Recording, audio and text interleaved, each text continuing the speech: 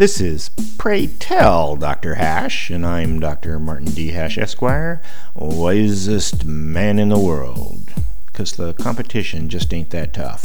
And these are things I wish someone had told me.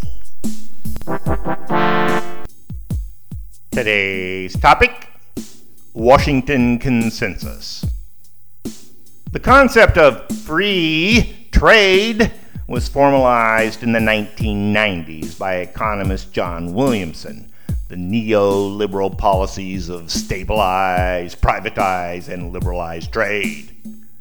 It was adopted by Washington, D.C. based institutions, the IMF, World Bank, and U.S. Treasury. So it became known as the Washington Consensus and was immediately contentious. For example, the policy's emphasis on penetrating developing countries by global markets before those countries had established economic equilibrium of their own. There was also the concern that markets would eclipse state functions. It was during this period that globalist power was at its peak, with international conglomerates overwhelming small countries in court, crushing all their nationalistic aims. Essentially, the Washington Consensus exploits the fact that immigration controls are the equivalent of tariffs on labor, with the difference in pay profiting international corporations.